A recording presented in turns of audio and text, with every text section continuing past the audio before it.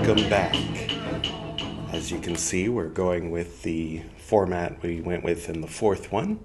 Seemed to be a much better quality, and see, I've got it so you can see the whole Baby Yoda, or Groku, I think is his proper name, and the whole flag over here. Didn't light the candle this time. That was next time. All right, well, hope everybody's doing well. We'll pick up right where we left off with Chapter 20, The Way. Oh, by the way, this is part 5 of me reading the Dhammapada. Part 1 is here, so better to start there rather than starting here. All right, it's up to you. The Way. Among paths, the Eightfold Path is supreme. Among truths, the Four Noble Truths are supreme. Among virtues, detachment is supreme.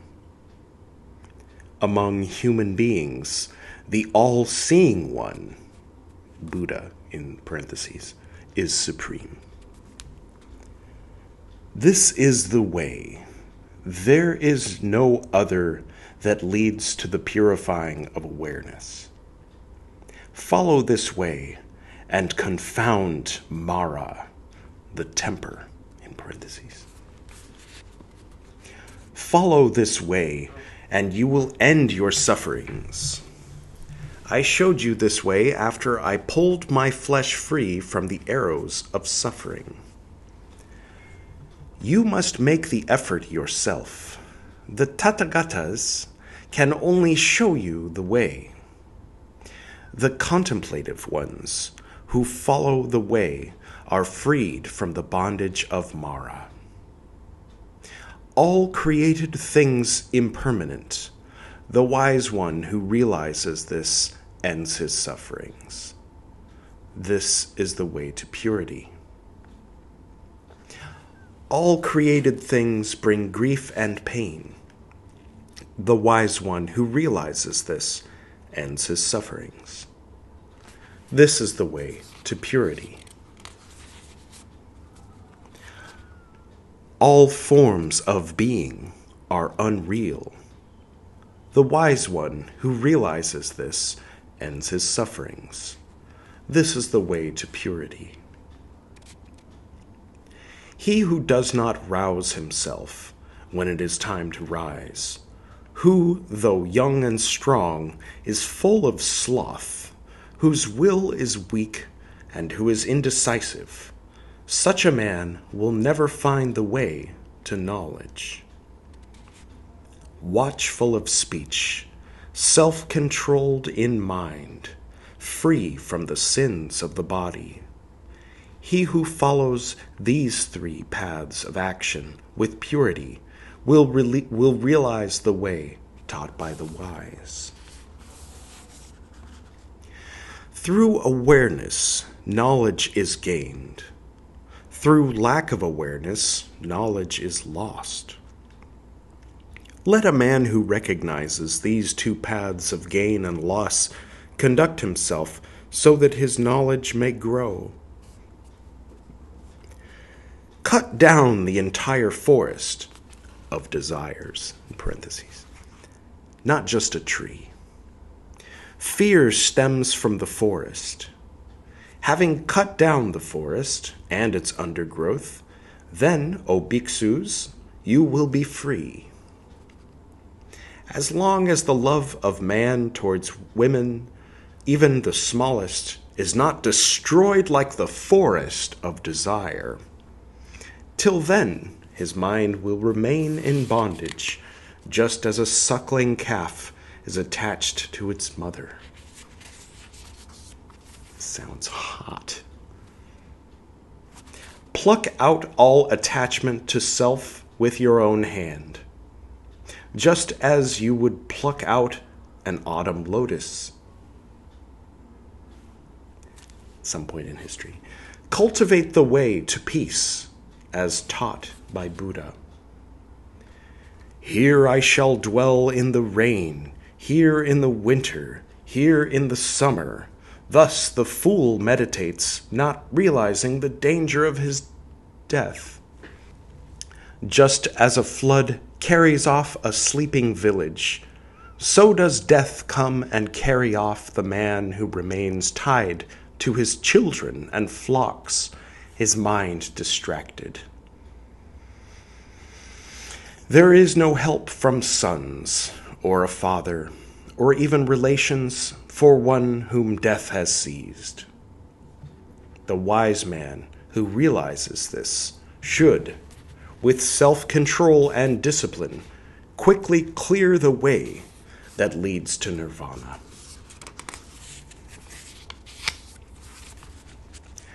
Chapter 21. Miscellaneous.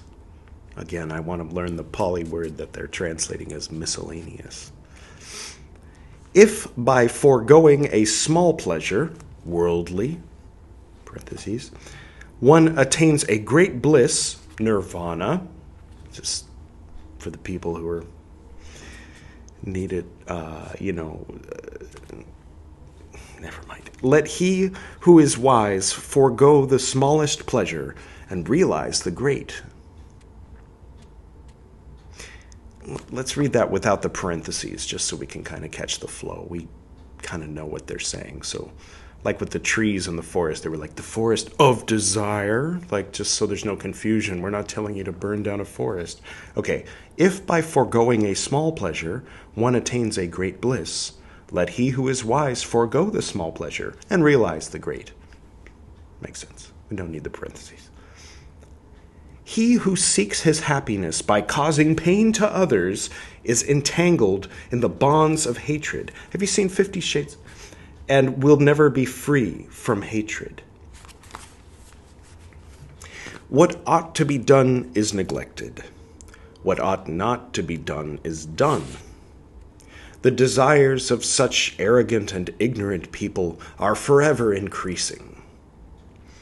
But they whose practice self-control, but they whose, W-H-O-S-E, practice self-control over their body, who do not follow what ought not to be done, and who steadfastly pursue what ought to be done, the desires of such aware and wise people will come to an end.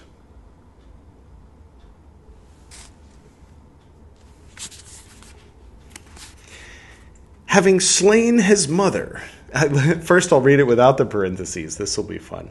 Having slain his mother and father, having killed the 2 warrior kings, having destroyed the realm and its subjects, a true Brahmin walks away blameless. What?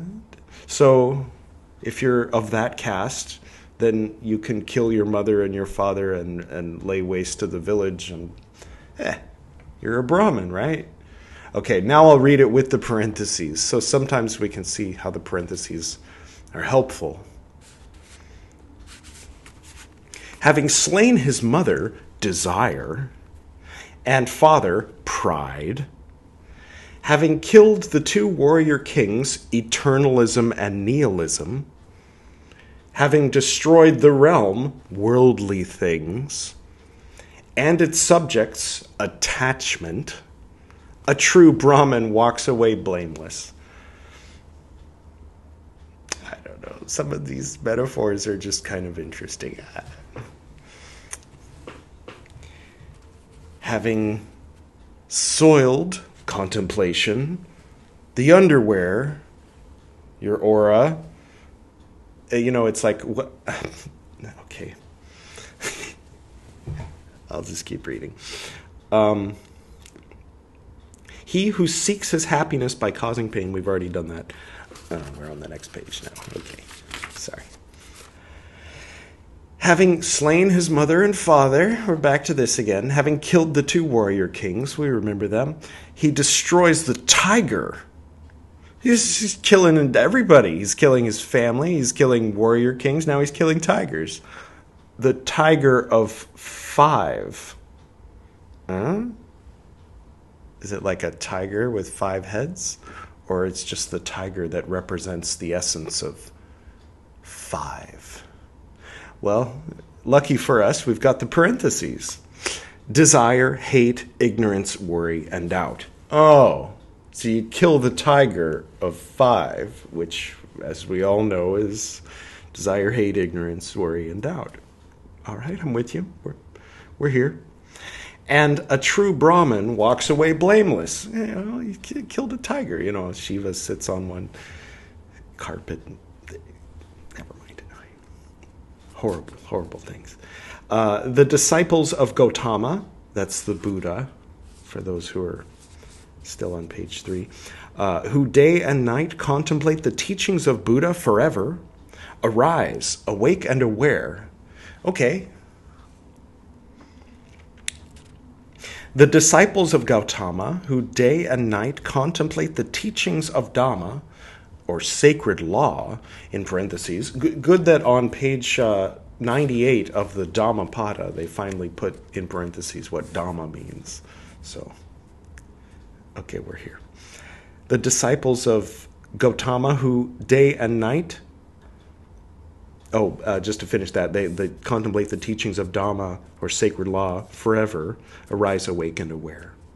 The disciples of Gautama, who day and night contemplate the teachings of the Sangha, that's the order of the noble ones, or the community of Buddhists, forever arise, awake, and aware. I think it was like a higher bar back when this was written. Like later, Sangha means the people who are trying their best, and then they show up at the temple and they all meditate together. It's the Buddhist Sangha, it's the community. But I think back then it was like the order of the perfect beings, like reading, the New Testament, of talking about the early church and how people get spat out if they're lukewarm, and you're not supposed to have relations with your aunt, and all this, so many rules, but yet so few. You're allowed to eat shellfish all of a sudden. Okay, the disciples of Gautama we're here. The disciples of Gautama, who day and night are in control of their body forever, arise, awake, and aware. The disciples of Gautama, who day and night delight in nonviolence forever, arise, awake, and aware. The disciples of Gautama, who day and night delight in meditation forever, arise, awake, and aware. It is hard to become a monk. It is hard to find joy in the practice of becoming a monk.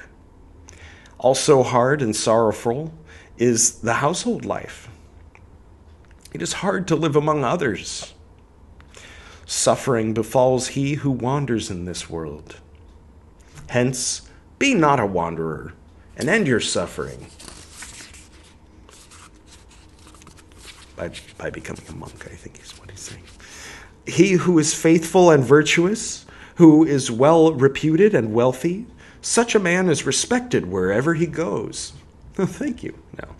Like the mighty Himalayas, or as we say back in California, the Himalayas. You know them, right? It's where the Ganges comes out of, the Himalayas, right? I've been living in India for a few years, so I know that it's the Ganga that comes from the Himalaya. So, potato, or alu in this case. Okay, the good shine and can be seen from afar, but like arrows shot in the night, the evil cannot be seen even if they are near. He who sits in solitude, who sleeps in solitude, who walks in solitude, who subdues his self in solitude, will find bliss in the solitude of the forest. Let's do one more. Looks like they're getting on to a lighter topic. Chapter 22, Hell.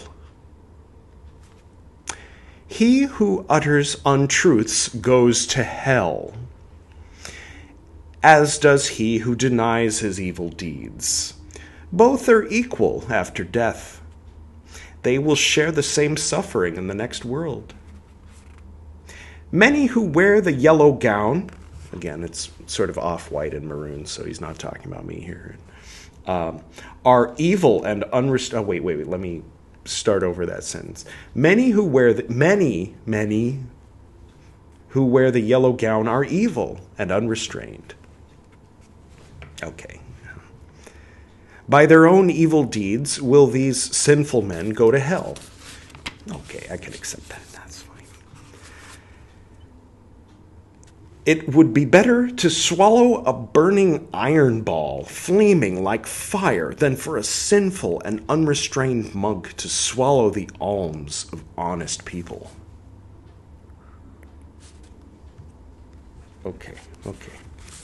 A careless man who covets his neighbor's wife gains 4 things: dispute, loss of sleep, condemnation, and rebirth in hell. Oh, poor King David. I always thought disrepute received. That's an interesting combination of words. Disrepute received. Disrepute received. Period. That's the sentence. A suffering rebirth acquired. Oh, it's sort of poetic. I see. Okay. Brief is the pleasure of the fearful man and woman, and the king imposes heavy punishment. We're talking about the demiurge here? What? Therefore, let no man covet his neighbor's wife. Okay, it just took a minute to get around to that, especially with my little sidebars and footnotes and comments, stuff like that. Just as a blade of grass can cut the hand of he who grasps it incorrectly, so does the incorrect practice of asceticism lead to hell. All right? A careless good deed, a broken vow. I know I mentioned it in the last one, but it's just sort of fun because I know a lot of people who just sort of have, like I said, the Cliff Notes version of Madhyamaka Buddhism in the middle period, like Nagarjuna's, thoughts on existence or something. Like, they're like, the thing I like about Buddhism is they don't tell you that if you sin, you're going to go to hell. And then it's like, okay, here's the foundational document of the original form of Buddhism. Don't sin, you'll go to hell. Well, maybe it's true. There's always that possibility. Then again, maybe, there was a lot of cross-cultural influence in, when Alexander, and then there was the Greek period in the northwest of India, and then a lot of the Buddhism and Hindu philosophy kind of was there in the beginning of the formation of a lot of Greek philosophy and so on and so forth, and the trade between the Roman Empire and Tamil back and forth, 200 boats per year. People assume that they just discovered each other when the Beatles went there in the 60s, and it's just not the case. All right. A careless good deed, a broken vow, a wavering from the holy path, all bear no great reward. If anything is to be done, do it with steadfast vigor.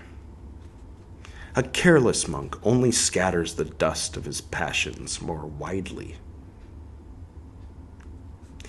An evil deed is better left undone, as it leads to remorse. Unless you're a psychopath, then you have no remorse. Lucky bastards. A good deed is better done, for having done it, one has no remorse. What? Let's try that again. Oh yeah, a good deed is better done, for having done it, one has no remorse.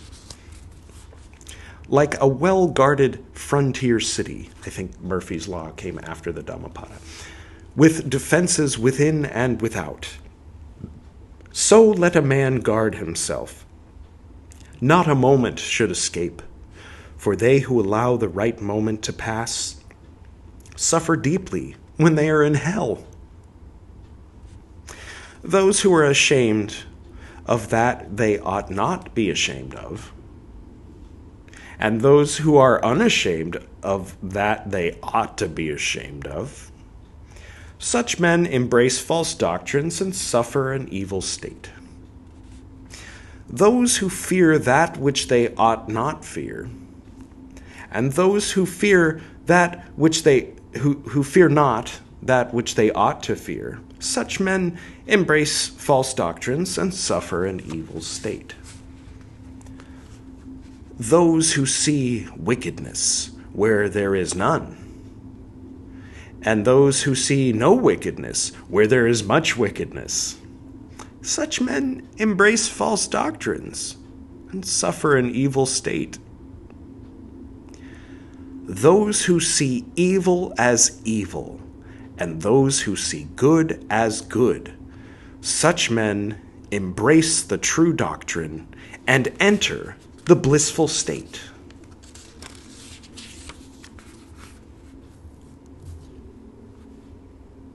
One more?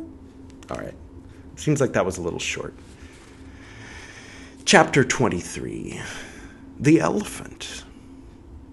It's better than hell, right? The world is ill-natured, but silently shall I endure abuse. Just as the elephant endures the arrows shot from the bow in battle. Oh, that's where the elephant fits into all this. Up with the path in the sky. A tamed elephant is led into the crowd. The king mounts a tamed elephant. The best among men is he who is tamed, who silently endures abuse. Let the king ride on you, I guess. Tamed mules are good, as are the tamed thoroughbred horses from Sind and the noble tusked elephants. But he who tames himself is better still. Ah, I was going somewhere. I didn't see that coming, but it was good. It's saying tamed mules are good. All right. For it is not on these animals that one can travel down the untrodden path. Only he can you hear the dun dun dun dun. That's Anjana. It's Saturday night in Anjana. What time is it? It's currently 1:15. A little earlier than I was recording before, but on Saturday night the dun dun dun goes until like 8 a.m. the next morning. So, but it's okay. It's distant enough. Where was I? It is not on these channels. Only he who has completely tamed himself can reach that destination, nirvana. The mighty elephant Dhammapada. You remember in episode 1, I apologized in advance for the terrible pronunciation of any Sanskrit that comes up. That's where this comes in. Sorry. The mighty elephant Dhammapada is out of control when in a rut. He refuses all morsels when bound. He yearns for the elephant forest.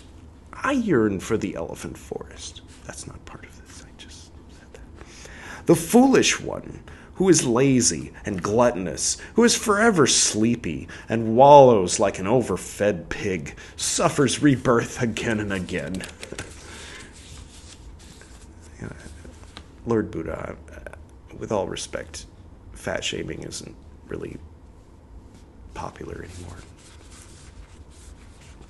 Sorry. This mind of mine would earlier wander about as it wished, where it fancied, as it pleased. But now with wisdom I shall control it, just as the rider controls the wild elephant with his hook. Take delight in your awareness. Yeah, That's a standalone line right there. You can just take that line. That's the whole book. All right. Take delight in your awareness. Protect your mind carefully. Don't do drugs. Not the ones that permanently.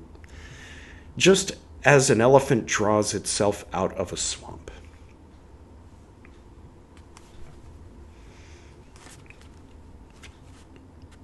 Yeah. You can get out of that swamp. You can. It's patience. Patience. We're all in one swamp or another. Not alone. Draw yourself out of all evil ways. That's good advice. That'll help. If you find a prudent and wise companion to walk with you, walk joyfully and mindfully with him, overcoming all perils.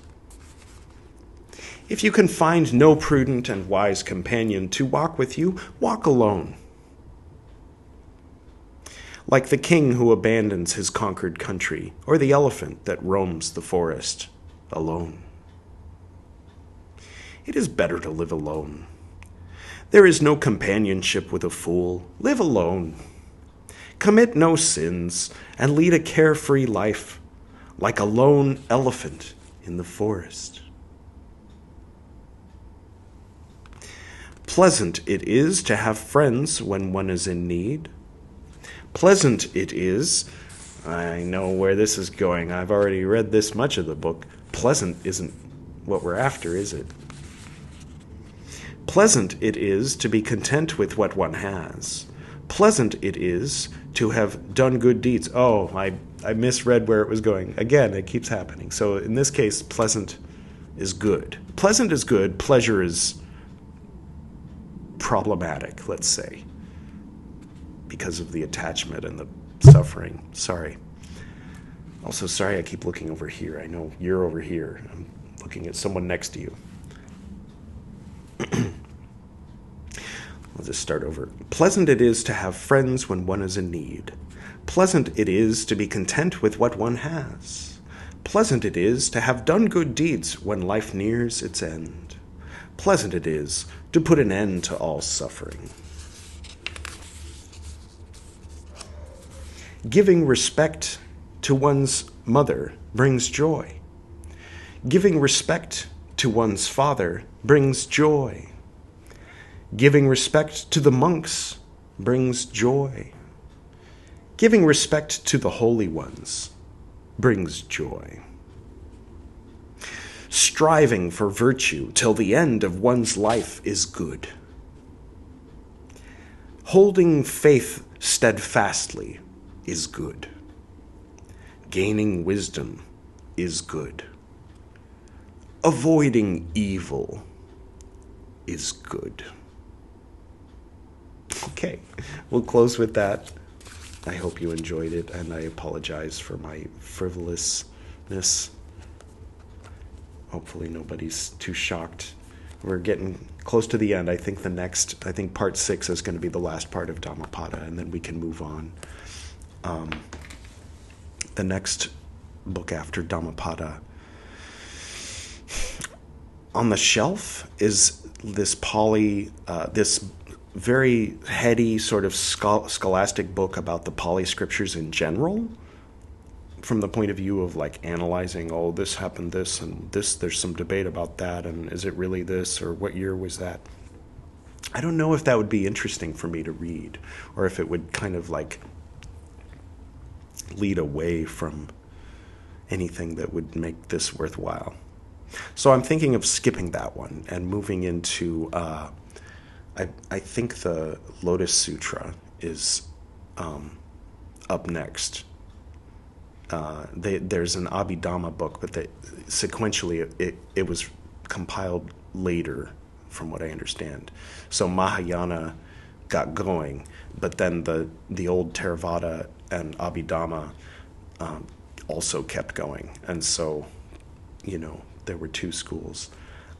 So this is pre-Mahayana. Mahayana didn't exist when this was written, but this is considered sacred in Mahayana as well as Vajrayana. So each of these, it's sort of like, I guess If you had to, you could draw an analogy with Tanakh, Bible, and then like Book of Mormon plus the Bible. I know, okay, that's a weird example, but I'll explain. So you have what in Christianity they call the Old Testament and the New Testament. So the Old Testament could, in this example, though it's not a very good example, not a perfect example, the Old Testament would be this. One of the reasons why it's not a good example is the Old Testament's very thick and the New is very thin. Where in this case, the Old is very thin and the New is very thick, because the New is Mahayana, and that includes a whole lot of scriptures, including scriptures written, outside of India, some of which they would like try to forge a Sanskrit version and like crumple it up and like burn the edges and stain it with tea to make it seem like there was an original Sanskrit version when it was actually written in the 8th century by a Chinese monk. Things like that. As if it mattered all that much. If one's channeling wisdom, then it's worth us taking a look at. But people often thought in terms of lineage and authenticity as far as that kind of thing. There's some confusion later on too with the name Nagarjuna, because there's more than one Nagarjuna, and then there's people who sort of sign using the name Nagarjuna, and then which is which. And again, I don't know if we're going to really get into all that. That's in one of those heady books. It's one of, where it analyzes it. What do you think? I mean, if you're listening to me say this, let me know in the comments. Do you just want sutras, or do you want some of the scholarly stuff where, if it's taking me 5 episodes to go through this, it might take me 15 or 20 episodes to get through one of these thick books that's got a lot of Sanskrit I can't pronounce and a lot of dates and a lot of references. Let me know what you think about that. Should I skip those? Okay, this one's running on a little longer than the other ones. I think that's okay. Thank you all for tuning in, and blessings to you.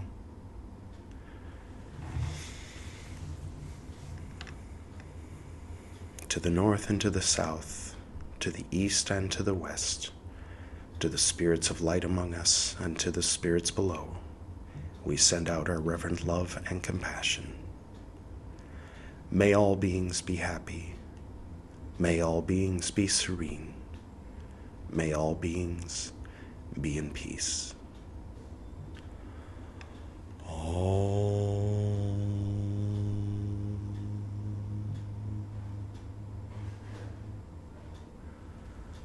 Like, subscribe, and share with your friends. Good night.